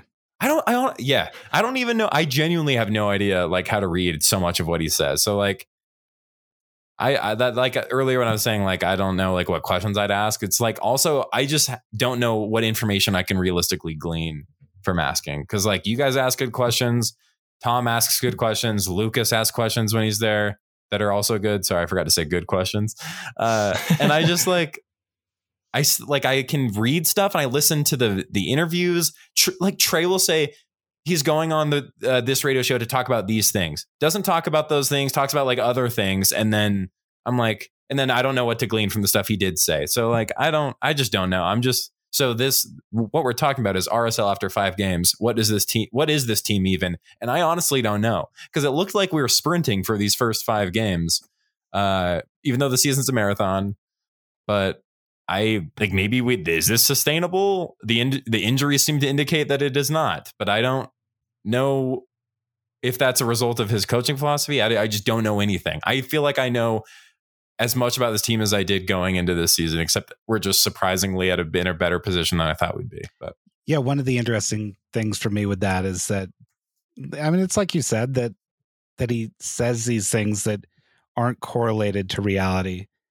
I would love to see him talk about, lightening up practice for a couple of weeks while we get players back from injury, trying not to add to the injury crisis. But then he goes on, in the post game and says, you train how you want to play. Yeah, practice how you play was pretty much. Yeah, and I get that. Like, if you want to play with intensity, you've got to train with some intensity. But we can't be having 5 games a week.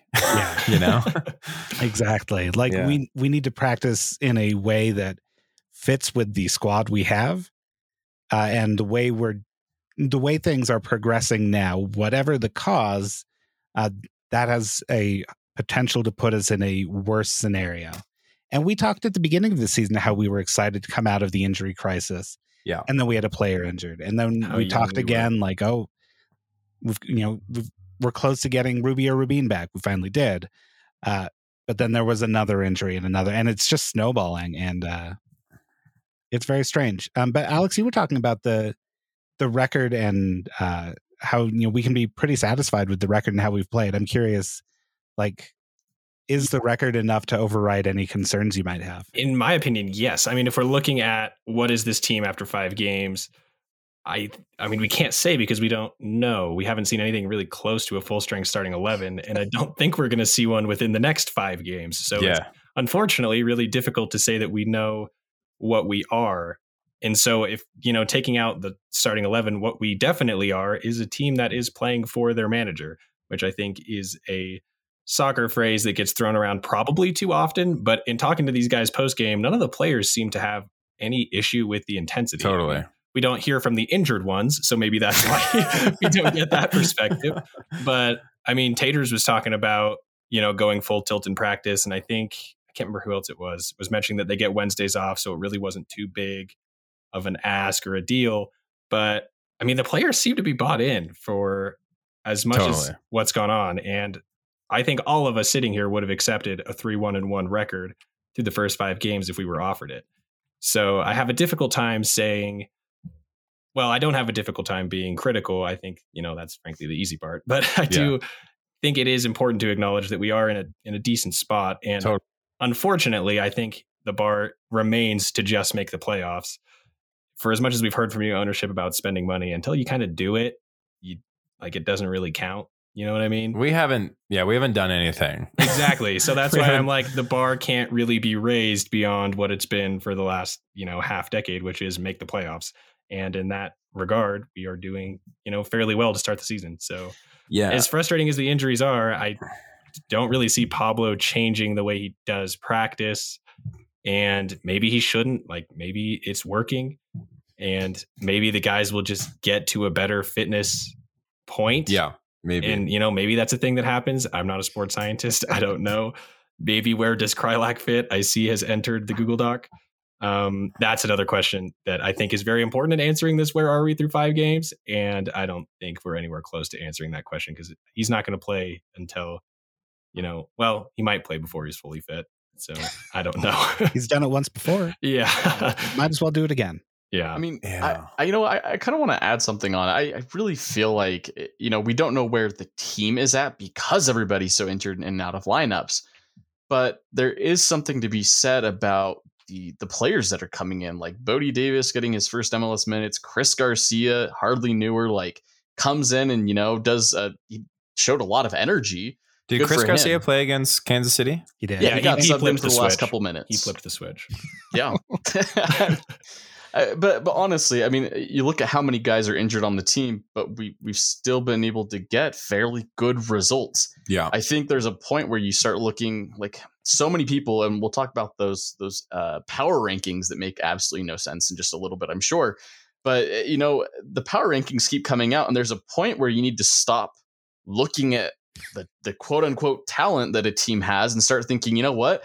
Like, this team has what Pablo preaches all the time, is that right mentality. They've got very good chemistry. They don't have a single over and out star with an ego on their team. Like, Damir Krylak's a star, but he doesn't have an ego. He's very, selfless. Yeah. And so with this team and the chemistry that they have and something that they've built here with Pablo, there's something to be said about where they're headed. And it's kind of been a next man up kind of thing for the team this year, but it's kind of worked for them. Just how well they're playing together seems to really be working for the team. And so if you're wanting to really put an identity on the team at this point in the season, it's hard to do because of injuries, granted. But I think if you're going to do that, it's going to be a team that's united, I guess you could say. And in that, they're pulling out results. And totally. And that was Pablo's job when he got here, right? I mean, we heard that from Freddie, is that there was no culture and guys didn't even really communicate on the field, which just kind of blows my mind a little bit. But if that was Pablo's job when he got here, he has definitely achieved as much. So he deserves his credit for that, I guess. What's confusing to me about that is that Pablo was also here during that time, though, as an assistant. I know he wasn't the head coach, but that was that's what, when we signed him as an assistant coach, and it was kind of a big deal because he wasn't an RSL friendly player or coach until he got here. Yeah. Still wears, Colorado colors here and there. Just won't go buy some new shirts and ties, I guess, but or a sweater. But he, that was always the sell, and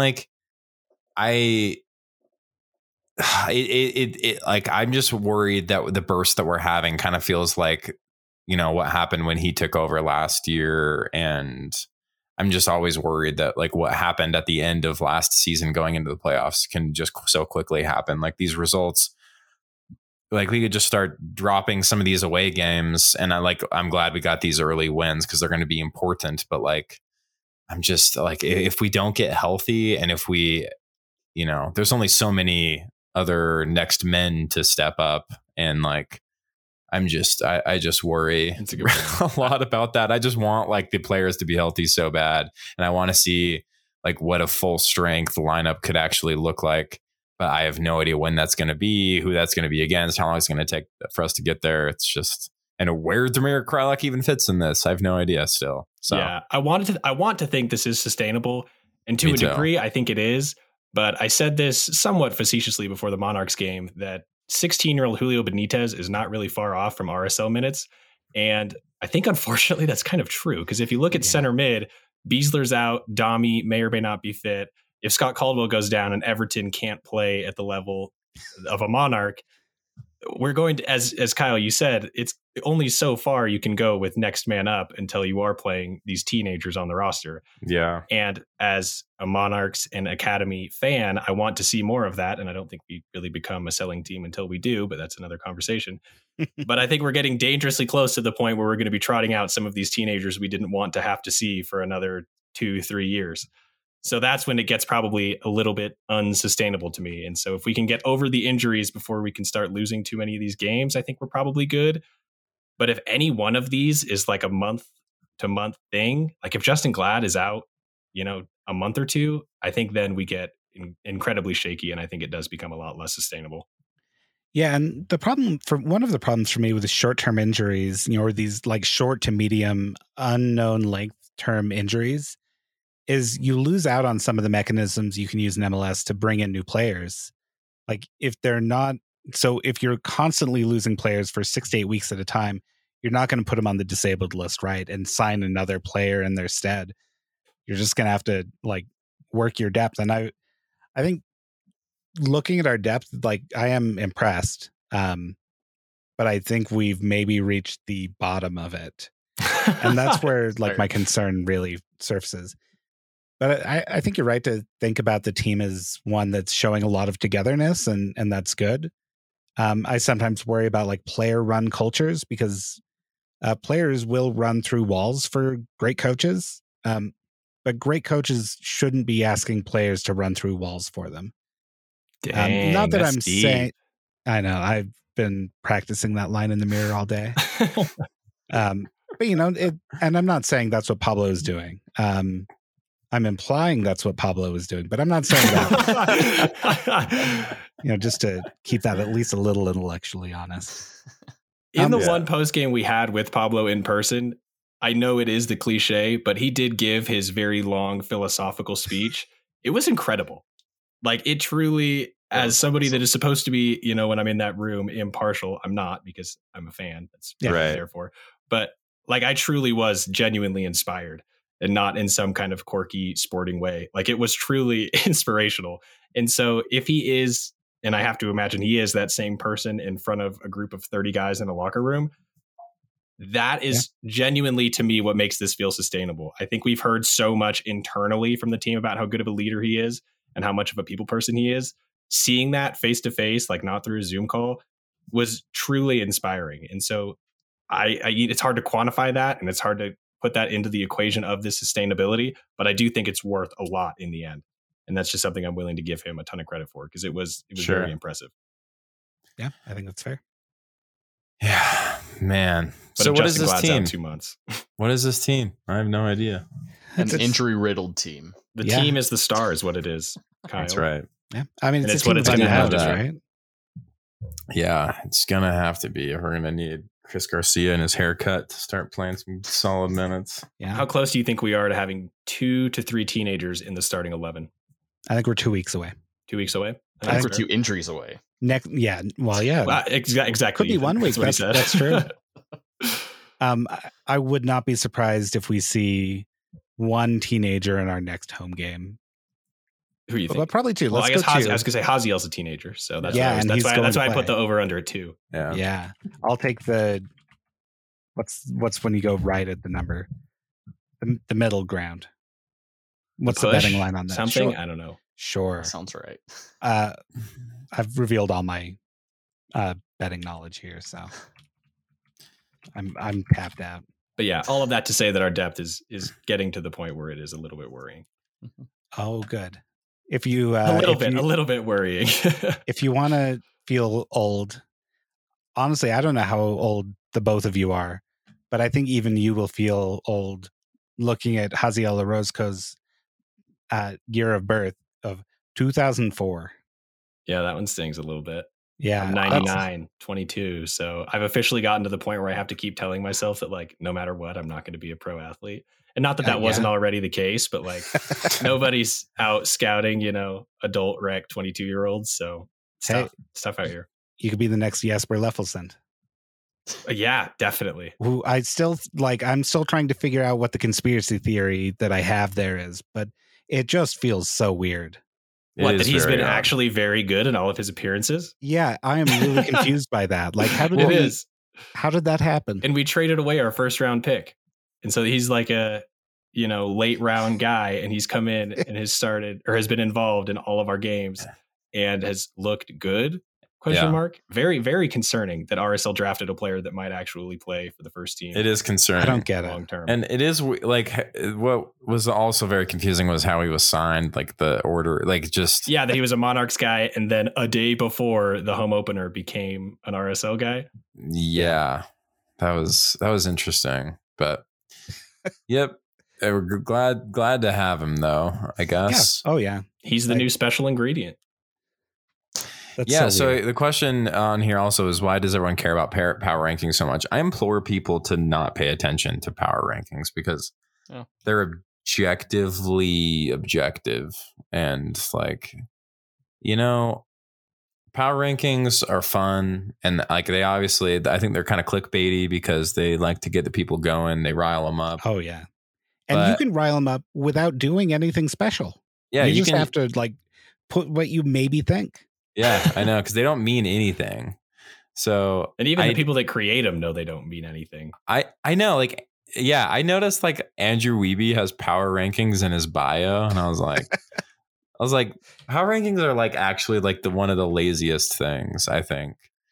And it's also really hard to do power rankings in a league where, like, are we playing East Coast teams only like, or Eastern Conference teams only like once this season? Is that what's happening? Yeah, again? and only some of them. So like power rankings in a league like MLS is just like impossible, and also really early in the season. But I think it's easy to, it's pretty clear that, most RSL fans think that we are underrated based on the power rankings, probably. But also like, there's something to be said for going under the radar and just being chill with being underestimated. I think that there's something there, because once you have the weight of expectations on you, I'm saying this as a Utah Jazz fan, there's nothing, there's no going up from there, man. It's just, it's all bad times, and you don't want the bad times. So continue being an underdog is my advice, and don't be like Justin Meram and say, I don't care, but we use it to fuel a fire or whatever. Just don't even act like they exist. Just delete the website, take it down, call the anonymous hacker group or whatever, tell them to take down the website so there's no more power rankings. Is that how that works? I don't know how people take down websites these days. Usually just wait for AWS to go down. That's right. Yeah. So yeah, go to a server for, just kidding. No actionable. No, nothing actionable. But yeah, I don't know. I like power rankings are fun to read, but do you actually read them? I like sometimes, like when I see people like freaking out about them, I'm like, oh, I wonder what they have RSL as. And then it's like, totally placed. I genuinely do not want the weight of expectations on this team, because it's so much more fun to overperform than underperform. Like, and if you were just performing, that's also okay. Yeah. But underperforming or getting your hopes up or like having to deal with the other side of that is way worse. So, I think you just made Deloy Hansen's sales pitch for the last 5 years. Whenever they asked about like budgets. Here's the thing. I like having low expectations from the outside. I like when other markets underestimate us like that. That's way better. If internally our goal is to just simply make the playoffs, that really sucks. But I like the underestimating from other people. I just don't like I don't like us underestimating ourselves, I guess.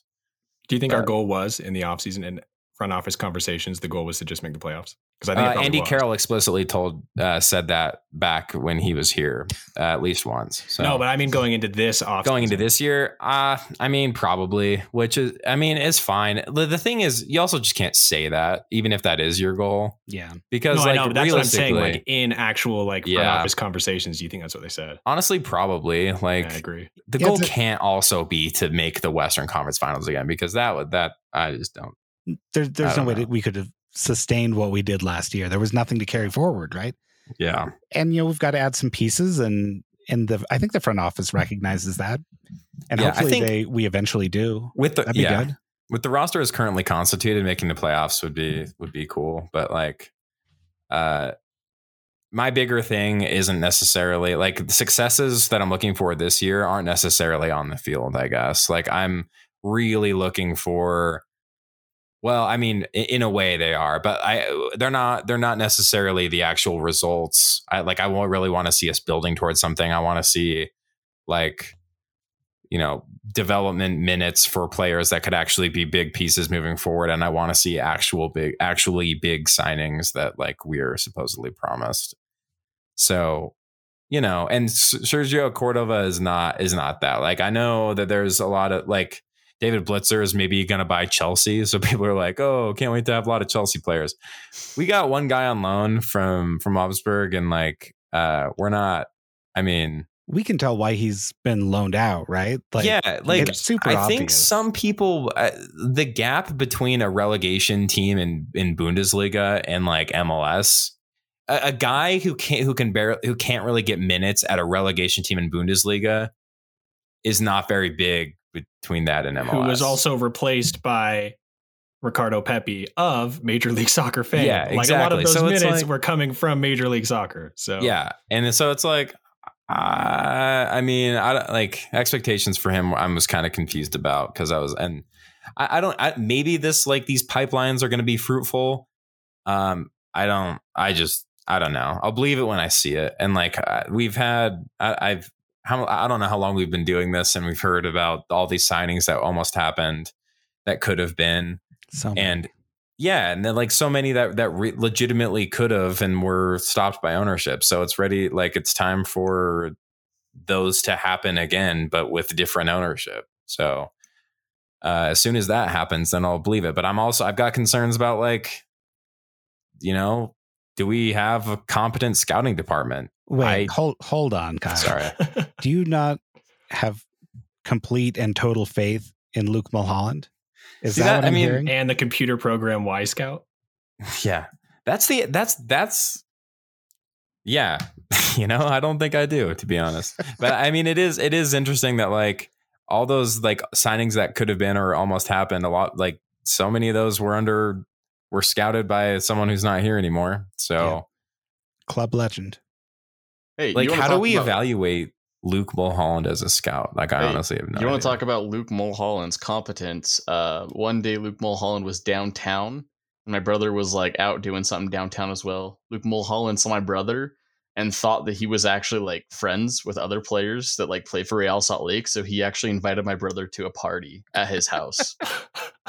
And my brother was like, okay, yeah, sure, I'll show up. Did he never go? did. No, he should have. He definitely should have, but mistake. Yeah. I'm looking at I've got a running list of Elliott Falls signings, and I don't think there's anything that points to Luke Mulholland being a good scout on this list. Yeah. Which is unfortunate, but also I don't think far from what any of us expected. And like, the club's been hamstrung because Luke Mulholland or Andy was furloughed beginning of COVID, right? So like, and then right after that was when Deloy was ousted. So signings have kind of been confusing about like what all. I don't know. I've got a lot of questions about how things have been running and like who is responsible for what. But yeah, if we're not in like, and it's in the whole summer window discussion, if we're not in like really good shape going into like summer, I'm like going to be kind of concerned. But and then even if we are, it's going to be the excuse that you have to give these guys an off season and a preseason to be fully integrated. And then if one guy gets injured, then the excuse actually gets bumped back a full year. Yeah. See Bobby Wood. If he is legitimately hurt from this thing, like for I'm gonna be. He's gonna be. He's gonna be. I don't know. I don't know. He's gonna be. I'm gonna be honestly really upset if like this precautionary nonsense continues to be like actual injuries. Like, just be honest about it. No, but I mean, I hate it, but I do understand if the league's not compelling them to be, there's absolutely zero advantage for them to be honest about it. You know what I mean? There's no advantage, but there's a lot of goodwill though. That's they like could make us happy. That's an advantage. Yeah, I mean, I agree, but I just is there really that much of like a? I don't know. I'm just saying there is no advantage to that. I don't know that there is, any real benefit, but there's definitely not an advantage to doing it. To like, that's fair. Super clearly. I just wish the league were compelling them to do it because it's so much easier to follow in other leagues about like because like fantasy football is great because the injury reports are extremely specific and up to date. Just there's nobody forcing MLS to do that. Yeah, one of the funniest things kind of related to that was when Klay Thompson was coming back to the Warriors this season and Draymond Green was injured, but he wanted to play a couple minutes with Klay before for his big return. So Draymond Green was out. He was listed as out for that game. And then, no. He was listed as, I can't remember what he was listed as, but he essentially only played like 1 minute of that game. Like he just was there for the starting line. Like they started the game, he was in for a minute or two and then was taken out and didn't play anymore because he was actually injured, but he just wanted to play that game. But before the books in Vegas could update, tons of people put a lot of money on Draymond Green, like the under on like points, rebounds, assists, like everything, and made a ton of money on that. Wow. So that's what I'm hoping for, that kind of situation here. Maybe I should be able to take some kind of advantage of that. Anyway, I'll figure that out later. But so that's actually like, I think the one thing that will compel MLS to release like meaningful injury reports, and it's not fantasy, it's betting. It's betting. Yeah, it's honestly exactly right. They're leaning into it for sure. Yeah, and that's how sports leagues are making money these days, right? Yep. As long as you're not a player, you're totally in the clear, which still kind of funny to me. But if you can't get a reliable injury report, you can't make like a meaningful bet line, right? That's right. If you don't have good betting lines, you will lose money. So you maybe that is a very good point. But at this point, there's just nobody in Vegas that cares enough about MLS that an injury report would sway a line one way or the other, frankly. Yeah, that's fair. Which, maybe that'll change, but it will. That's a good point. Yeah. So anyway, should we preview Colorado? Yeah, who's gonna play? All right, so here's my one lineup prediction. I put it in the document. Justin Meram. We have established 1, that he is tall, and 2, that he is always going to play every game, regardless of who might be better suited in front of him. Sure. So Justin Meram is center back. Cool. Anything else? I don't see why not. Yeah, Justin Meram, Johnny Menendez at center back for me, probably. Oh no. That's probably, kind of a ragtag combo, but I think enough human spirit will see them through. Zach McMath has played fantastic at goal, and I think we could maybe give him a chance up top. Yeah, he showed a lot of effort in practice. He probably deserves an opportunity to score. You never know. Alisson Becker essentially secured Liverpool's place in the top 4 last year because of a headed goal. Please don't tell Pablo that. Goal. He will run with that. I would love to see. I really want us to be desperate for a goal, and keeper goes up and Zach McMath heads one home. Can you imagine if David Ochoa were to have a goal? Can you imagine? I remember Nick Romano getting a shot off once in the closing minutes. Was it the U.S. Open Cup final? And oh my god, goal, and he's up for a goal, and it lands at his feet. And of course, he's not a striker. So why would you even put him up on a corner though? Because we were so desperate because we had just it was the worst game in it was 2013, right? It might have been the worst game in RSL history, actually, because I mean the Monterrey final was almost expected, right? Like it was kind of, but the U.S. Open Cup final, against the worst DC United. Oh well, on that happy note, I think that's our RSL Colorado preview. Hopefully next time we play them, we can talk about, what it's like to have a coach who coached Colorado, coached RSL, played for Colorado, hated RSL.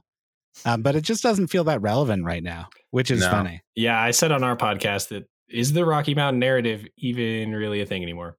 Yeah. Do you guys, I mean, we are at this point, we're clocking in at almost 2 hours. We are in the upper echelon of RSL fandom at this point. That's right. Do any of us feel any different about this game than we did about Kansas City or, say, Nashville on a rivalry scale? Nashville, Truly, yes. be honest with me. Nashville, yes. Kansas City, no. Portland, no. Seattle, no. Galaxy, no. LAFC, no. I think I agree. Who else? Yeah. Who else is in the West? Like the other Texas, yeah. The Texas teams, yes. Minnesota, yes. But like all Minnesota, the teams, yes. I might even put Minnesota ahead of Colorado. No, any team that we've played in the playoffs, I feel different about. Like we've had like epic series and against the Galaxy, Portland, Seattle.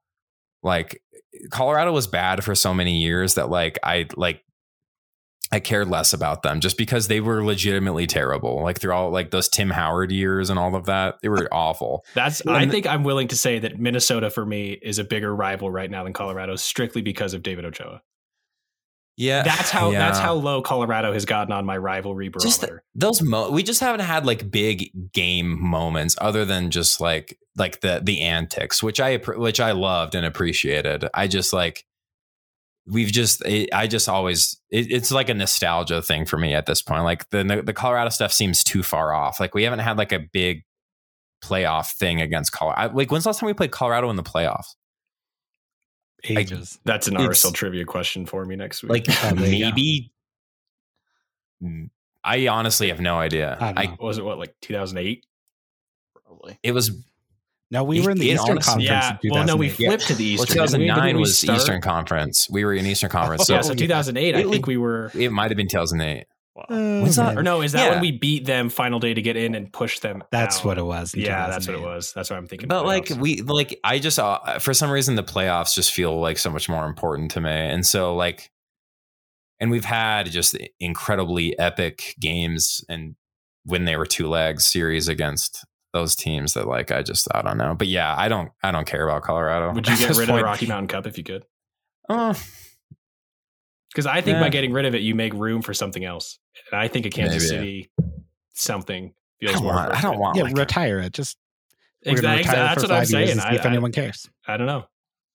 Because MLS tries really hard to force these geographical rivalries, but I don't have any adverse feelings towards the state of Colorado. I'll be honest. It's just not like other leagues kind of a cool state where we're close enough that it's really cool. Has any bearing on my feelings against. I really like Colorado. Teams. And you don't get the California thing of like getting to hate a team because you think that people from that state are driving up housing prices, even though it's a combination of like artificial supply and big business and all That's that. right. That's nice. Good. I like that. Yeah, no, you're absolutely right. And like also there's just the thing with like California just getting like bandwagon fans. Like there was like years where I was just like pitying Colorado. Like everything about them was just bad. Like can't get a jersey sponsor, even though it looks better. Like they're couldn't fill a stadium. Like, and then they hired a good coach and they got good players and then they like are better. Even when they're better though, I'm just like, Exactly. And so that to me is the true test, is that even if they're good and even if we lose to them and I don't care anymore, I think that means the rivalry might be dead. So here's what it is for me. It's that I actually really like Robin Fraser, and me too. We should have hired him like 2 different times at least. Yep. We should have hired him over Jeff Cassar. We should have hired him over Mike Petke. Like Freddie Juarez, was he already coaching at Colorado at that point? I'm willing to give Freddie Juarez a pass because he came through a weird process of Mike Petke being fired for that incident. So y'all give Freddie Juarez a pass. But, it's just so disheartening to see like this guy who's turned out to be a great coach passed over again and again by Deloy Hansen. And I think we all know the reason why, and it has nothing to do with his credentials. Yeah, I was really jealous of that hire, and I think he's a great coach. So him and Savarese, I was pretty bummed about. But just got a new extension, Robin Fraser. He deserves it. They're good. Yeah. But So, yeah, I guess that's how I feel about the rivalry. Is I love Robin Fraser. Like, he was a great assistant coach here. He got a kind of a raw deal in his first coaching gig, and he's finally getting the plaudits he deserves. And it should have been us. So the Rocky Mountain Cup is dead, is what we decided. Yeah, I think so. Okay, good. That's the answer I was fishing for. I mean, there are still we still have fans that travel there and make a big deal about it. So like, I wouldn't actually be arsed, as it were. Yeah, I wouldn't actually advocate for getting rid of the cup and not having that like fan ceremony. I think there's some importance in like maintaining that tradition because there are a lot of people who care very deeply about it. Yeah. And like, it's not the RSL fan base that has developed over the last, 6 to 7 years, which I think is very different from the fan base that developed, almost 2 decades ago. For sure. Yeah. It's an old school rivalry for sure. I'm just artificial or not, like, there are people who love it, so I'm happy to let them keep loving it. We don't have anything to replace it with yet either. Like, what could we replace it with? Something with Minnesota. So the first Real Monarchs season, they had those giant like blow up balls that you played soccer in. Yeah, I think we should replace it with that. That sounds good. Also, probably in lieu of a cup, we should do that. Yeah. Although your feet are sticking out in those, aren't they? That seems really dangerous for ankles. I saw you. Yeah, they are. Be all right. It looks like it would hurt your ankles. Yeah. I don't know. Okay. But maybe. Bad plan. We don't need more injuries. Yeah. Hard to say. All right. So closing thoughts. I put this in the document for Trevor to read out loud. But since Trevor isn't here, should we just skip it and not say what it is? Or is it funnier to read it out loud? I can only kind of hear it, yeah. Is Will Smith a top 5 RSL player of all time? That's for Trevor. Honestly, with the smack, have we had an RSL player lay down a smack like that before? I can't think of one. We definitely have had like good headbutts. Yeah. I'm really bummed we never got like a violent Euro moment on his return. I wanted to see him put the fear of God in someone with like a, not point to his name for Loy Hansen to see. Yeah, I just want, maybe he changes into tracksuit after a game and rolls up in his G-Wagon and really does some damage to someone. What even is the biggest fight we've had on field?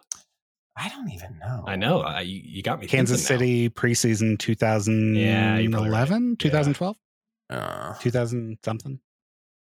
Yeah, definitely in the 21st century. It's yeah. Yeah, that sounds right. I don't know. We haven't had very many. Well, dear listener, one of you, you can decide if you are the dear listener or if you're not. And if you're wondering if you are, then you're probably not.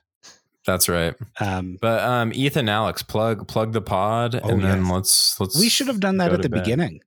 I think we did in the introductions. Sort of. Okay, that's good. No worries at all. Thanks for the time, though.